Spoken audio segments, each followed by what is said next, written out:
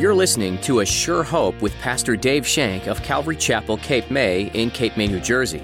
Join us as Pastor Dave teaches verse by verse through God's Word.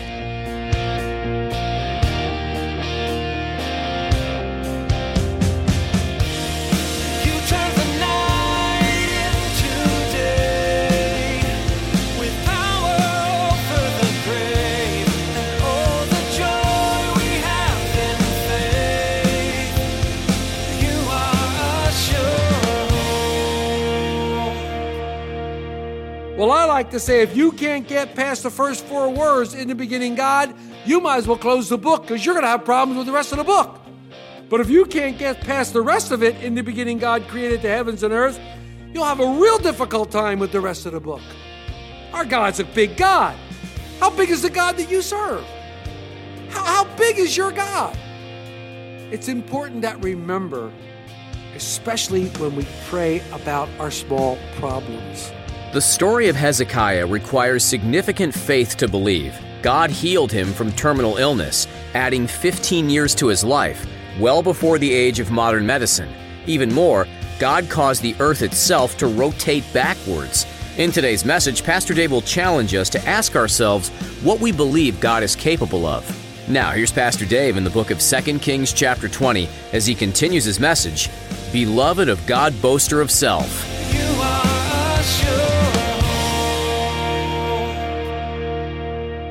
There are all sorts of theories as to why this happened. The planets aligning here and there and all this kind of stuff. It's really fascinating when you look at it. It's called the Long Night of Sennacherib. And so much has been written about it. And very, very learned men like Chuck Missler, who was a super brain. He wrote about it, and he wrote beautiful scriptures and beautiful things about it. You can look at it. It's really great. It's really a fascinating thing. Now, you might be saying out there, impossible. Impossible. If right now you're thinking that God can't make the sun go back, if God can't stop the day like he did in Joshua's time, if God can't do these kind of things, I need to ask you a question. How big's your God? How big is your God? If you don't think God can do this type of thing, impossible? Yes, if you got a puny little God that you created in your image, but if you cannot get through the first verse in the Bible, you're going to have a problem with everything else. Remember the first verse of the Bible? In the beginning, God created the heavens and earth. Well, I like to say if you can't get past the first four words, in the beginning, God, you might as well close the book because you're going to have problems with the rest of the book. But if you can't get past the rest of it, in the beginning, God created the heavens and earth, you'll have a real difficult time with the rest of the book. Our God's a big God. How big is the God that you serve? How big is your God? It's important that we remember, especially when we pray about our small problems. In Acts 4, there is this incredible story about Peter and John being beaten and thrown out of the Sanhedrin and told never to pray in that name again, the name of Jesus, because they had healed the blind man at the gate beautiful. And Peter and John, they finally got back to the gang in chapter 4, and they were all together. And just let me read a few things. Beginning of verse 23, they let go, they get back. It says in verse 23, and being let go, they went to their own companions and reported all that the chief priests and the elders had said to them. And the chief priest basically had said, you can't preach in the name of Jesus. You can't mention that name. And then, Peter had said, whether it's right to do the things of God or to do the things of men, you be the judge. And says, so in verse 24, so when they heard that, what did they do? They raised their voice to God with one accord and said, listen to how they prayed. Lord, you are God, who made heaven and earth and the sea and all that is in them, who by the mouth of your servant David said, why did the nations rage and the people plot vain things? And the kings of the earth took their stand, and the rulers were gathered together against the Lord, against his Christ. For truly, against your holy servant Jesus, whom you anointed, both Herod, Pontius Pilate, the Gentiles, and the people of Israel were gathered together to do whatever your hand and your purpose determined before to be done. Now, Lord, Look on their threats, and grant to your servants that with all boldness they may speak your word, by stretching out your hand to heal, and that signs and wonders may be done through the name of your holy servant Jesus. And when they had prayed, the place where they assembled together was shaken, and they were all filled with the Holy Spirit, and they spoke the word of God with boldness. Oh, I love that. Coming to the Lord in earnest prayer, knowing that the Lord is capable of doing anything. I mean, I know you guys.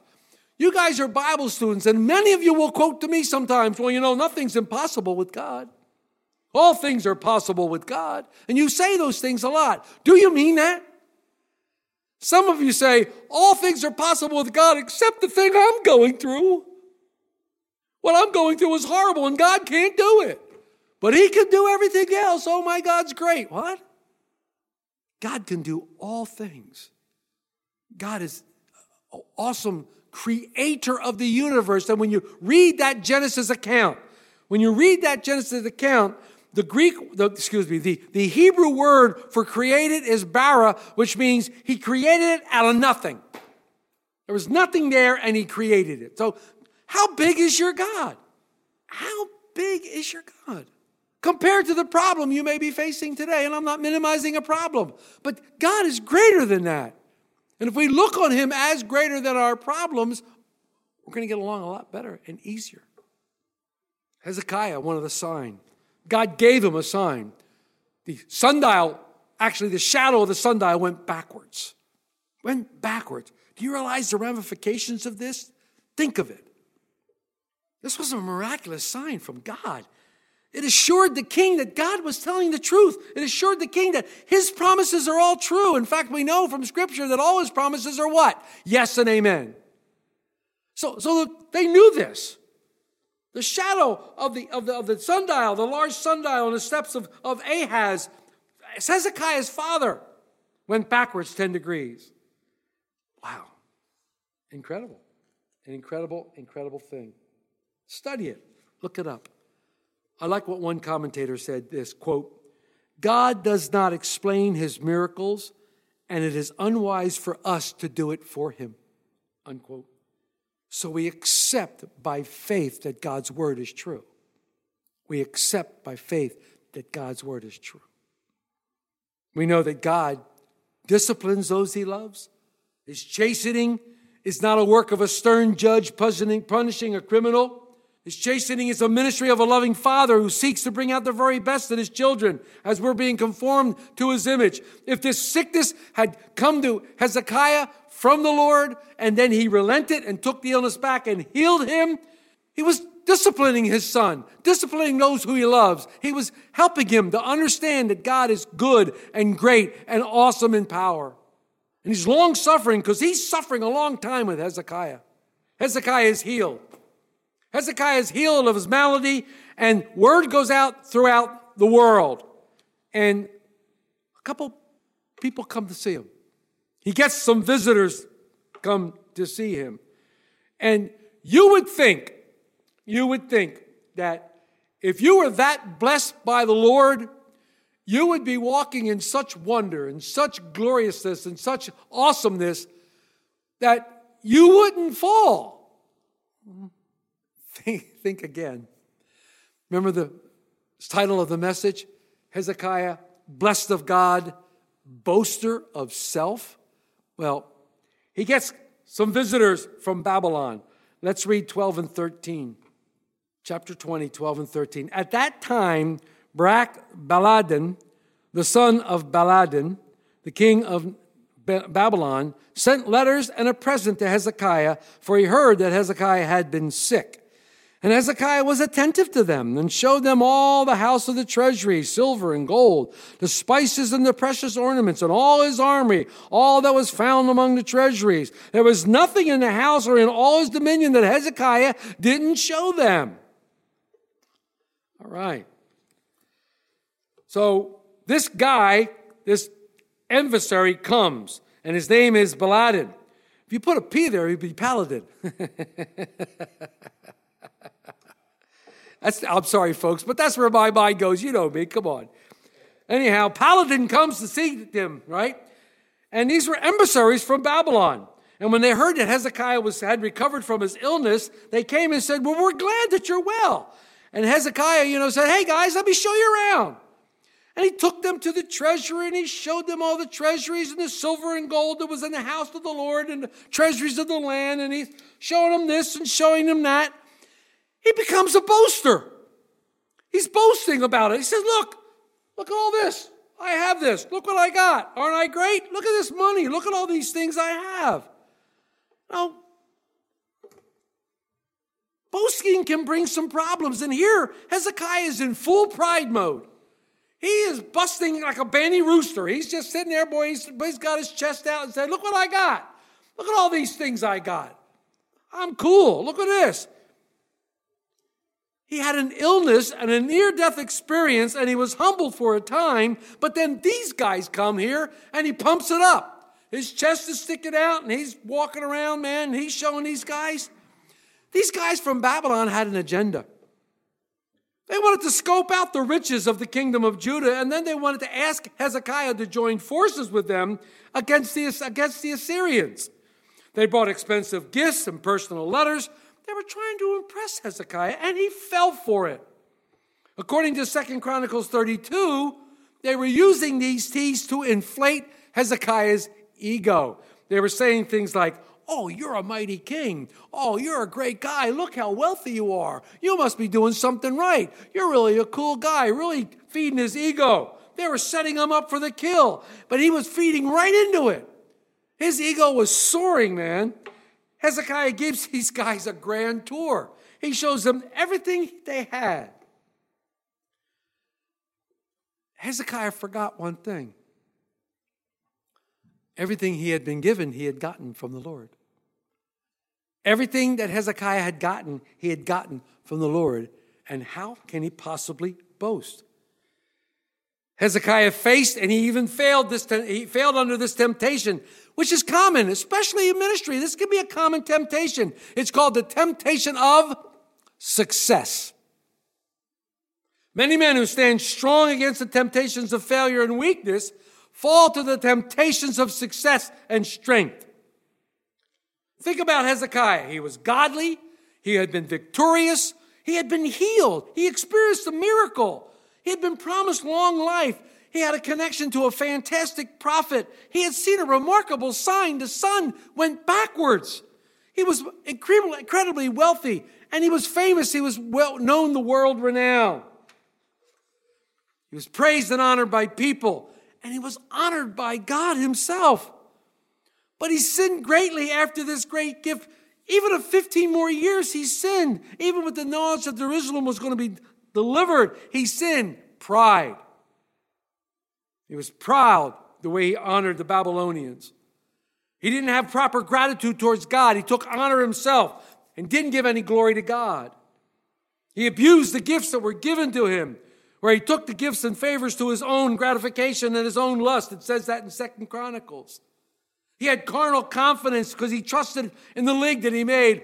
I'm going to trust because I'm going to trust in Babylonian. We're going to make a deal, you and I. We'll come against these Assyrians. He trusted in that instead of trusting in God. See how fast he falls? He missed an opportunity. He had a great opportunity to testify to the Babylonians about the greatness of God in the Lord, the blessing that Judah had gotten. Instead, he glorified himself. Gee, that's a scary place to be, folks. It's an extremely scary place to be. Boasting on oneself, boasting in the pride of life, the lust of the flesh. We're boasting in these things, not giving glory to God when God deserves the glory for all things. Everything I have from God. The next breath I have, I take from God. The next time my heart beat, it's from God. My goodness. Dare I possibly say anything that I did could possibly be worth anything? And that's not what Paul did. In Ephesians 6:14, you guys in Monday night will get to that probably in 2030. But in Galatians 6:14, Paul says, but God forbid that I boast except in the cross of our Lord Jesus Christ, by whom the world has been crucified to me and I to the world. For Jesus Christ, neither circumcision nor uncircumcision avails anything, but a new creation. Paul wouldn't boast in anything. Paul called himself the least of the apostles. Would not boast in anything except the cross of Jesus Christ. What do we have to boast about? I have a salvation and eternal life with God, the creator of the universe, that I didn't earn. It was a gift. I did nothing for it. He gladly gave it to me. And by some freak of chance, I was able to utter the words, I want you, Jesus. He gave me the ability to even do that. Forbid it, Lord, for me to boast in anything save the death of my Savior, Jesus Christ. God forbid that I should glory in anything, not in the work that God has done through me, not in the work that I have done by myself, not in anything, but God is the one who gets all glory and praise. Pride takes a person down like a rock in a stream. Takes a person down like a rock. Look what it did to Satan. Angel of the Lord. Good angel. Fell because of pride. And now he takes that and he uses it as his cheap weapon against us. Pride. So easily we fall. He committed to pride, the sin of pride, and was thrown out of heaven.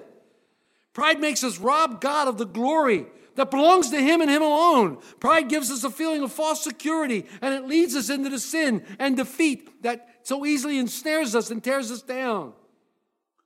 In fact, I like this quote from William Barclay, quote, pride is the ground in which all other sins grow, the parent from which all other sins come. Wow. Wow. Hezekiah got lifted up, got pride, even after God had done all those things for him. He had lost his humility. Let's read 14 through 18. Then Hezekiah the prophet went to the king, Isaiah the prophet went to King Hezekiah and said to him, what did these men say? And from where did they come to you? So Hezekiah said, they came from a far country from Babylon. And he said, what have they seen in your house? So Hezekiah answered, they have seen all that there is in my house, and there is nothing among my treasury that I have not shown them. Then Isaiah said to Hezekiah, hear the word from the Lord. Behold, the days are coming when all that is in your house and what your fathers have accumulated until this day shall be carried to Babylon. Nothing shall be left, says the Lord, and they shall take away some of your sons who will descend from you, whom you will beget, and they shall be eunuchs in the palace of the king of Babylon. Wow. Oops. Little late to think about that, Hezekiah. Isaiah comes to Hezekiah and says, what was these guys? Where'd they come from? Oh, they came from Babylon. What do they want? Well, they wanted to honor me and tell me I'm a great guy. So I showed them everything we had. I showed them where the money was. I showed them where the women were. I showed them where the food was. I showed them all the things. I showed them everything. There wasn't anything that I had that I didn't show them. I can imagine Isaiah looked at him and go, why didn't you ask me? Why didn't you come to me first? All those treasuries that you had, all that stuff that you accumulated, all those things, even your sons that you will beget, even all those things that you had are going to be carried away. They're going to be carried away to Babylon, and they're going to be held captive by these Babylonians who you tempted because they saw all the treasuries that you had. Isaiah must have really known the future that was happening, because you read about his prophecy in Isaiah 13 and 14 when he prophesied about the Babylonian captivity. And look what Hezekiah says in verse 19. So Hezekiah said to Isaiah, the word of the Lord which you have spoken is good. For he said, will there be peace and truth in my last days? It's almost like, well, that's great. It's not going to happen when I'm around. A swell guy. Was this a sigh of relief or an acceptance of God's will? We do read in 2 Chronicles 32 again that Hezekiah's pride had once again been broken, but for the sake of the nation and the throne of David, Hezekiah was grateful for the peace that would come.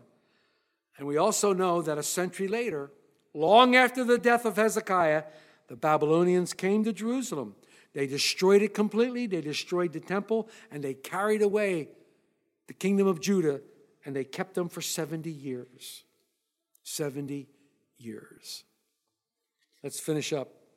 Now, the rest of the acts of Hezekiah, all his might, and how he made a pool and a tunnel and brought water into the city, are they not written in the book of the Chronicles of the kings of Judah? So Hezekiah rested with his fathers. Then Manasseh, his son, reigned in his place. First of all, let me say that the tunnel that Hezekiah made is there today. You can see it, and when we go to Israel, you can walk through it. There's two ways you can go. You all go down one road, and then one road leads into the tunnel where there's actual water, and they said the water's about this high. Or you can go through the other way where there isn't any water. It all comes out to the same place. It comes out to the pool of Siloam in the city of David. When we were there, I walked through there, but chickened out with the water. I went to the dry one. But a lot of people walked through that water, and we met them. They came out on the other side. We got to the pool of Siloam a lot earlier, but you can do that. It's about 650 yards long, and they drilled through solid rock. What a feat this was. This was a natural feat today, and it's still there, and you can walk through it, and you can be right at the pool of Siloam. Really cool. It's really, really neat. The Lord had been long suffering with Hezekiah. And there's no doubt that Hezekiah started out a house of fire, a godly king, a good king, a reformer who did all things good in the sight of the Lord. And during his reign, he was one of outstanding godliness. It says in 2 Kings 18, 3 and 7. Yet his beginning was so much better than his end. He did not finish well. Even though God gave him a gift of 15 more years, the years added to us didn't make him any better. Didn't make him a more godly man. 3 years into that 15 years, 3 years into that 15 years, Hezekiah had a son who would be his heir. His name, Manasseh. We're going to study about him on chapter 21. Manasseh becomes one of the, if not the most wicked kings in the history of Judah. So the question is, had Hezekiah relinquished and gone with the Lord when the Lord called him, Manasseh would not have been born and somebody else would have taken the throne, and we wouldn't have had such a wicked king. I don't know, but it was all God's will anyhow. He continued to work it out for the good of the nation. Why? Because of David. Because of David.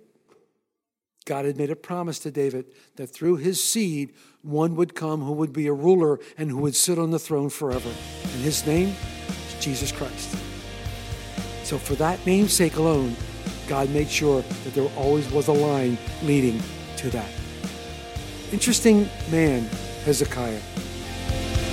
You are a sure. You've been listening to a teaching from the book of 2 Kings with Pastor Dave Shank on A Sure Hope. There's a theme that you notice throughout this book. A person's actions have consequences. In the case of the majority of kings in this book, it was evil actions that incurred negative consequences. Do you think God enjoys handing out consequences for sin? On the contrary, just as a parent would prefer willful obedience, God desires for people to seek after Him and follow what He says because it's best for them. When that isn't the case, it grieves Him to put forth discipline, but it's always with a heart for people to come back to Him for their good. If you missed any part of today's teaching, or you'd like to listen to additional messages from Pastor Dave, visit ASureHopeRadio.com.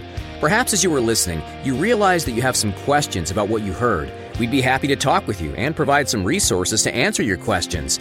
Give us a call at 609-884-5821. That's 609-884-5821. In addition to that, you're welcome to email us at info@capewatchradio.com with any questions, concerns, or prayer requests. Would you rather talk to us in person? Then think about joining us this Sunday for a time in God's Word at Calvary Chapel, Cape May. Everything you need to know is on our website, ASureHopeRadio.com. Thank you again for taking time to learn from the book of 2 Kings today. We hope you'll join us again on A Sure Hope. rescued us. We're ready now to stand up on our feet. Born again, we now go out. We set our hope on grace. The shore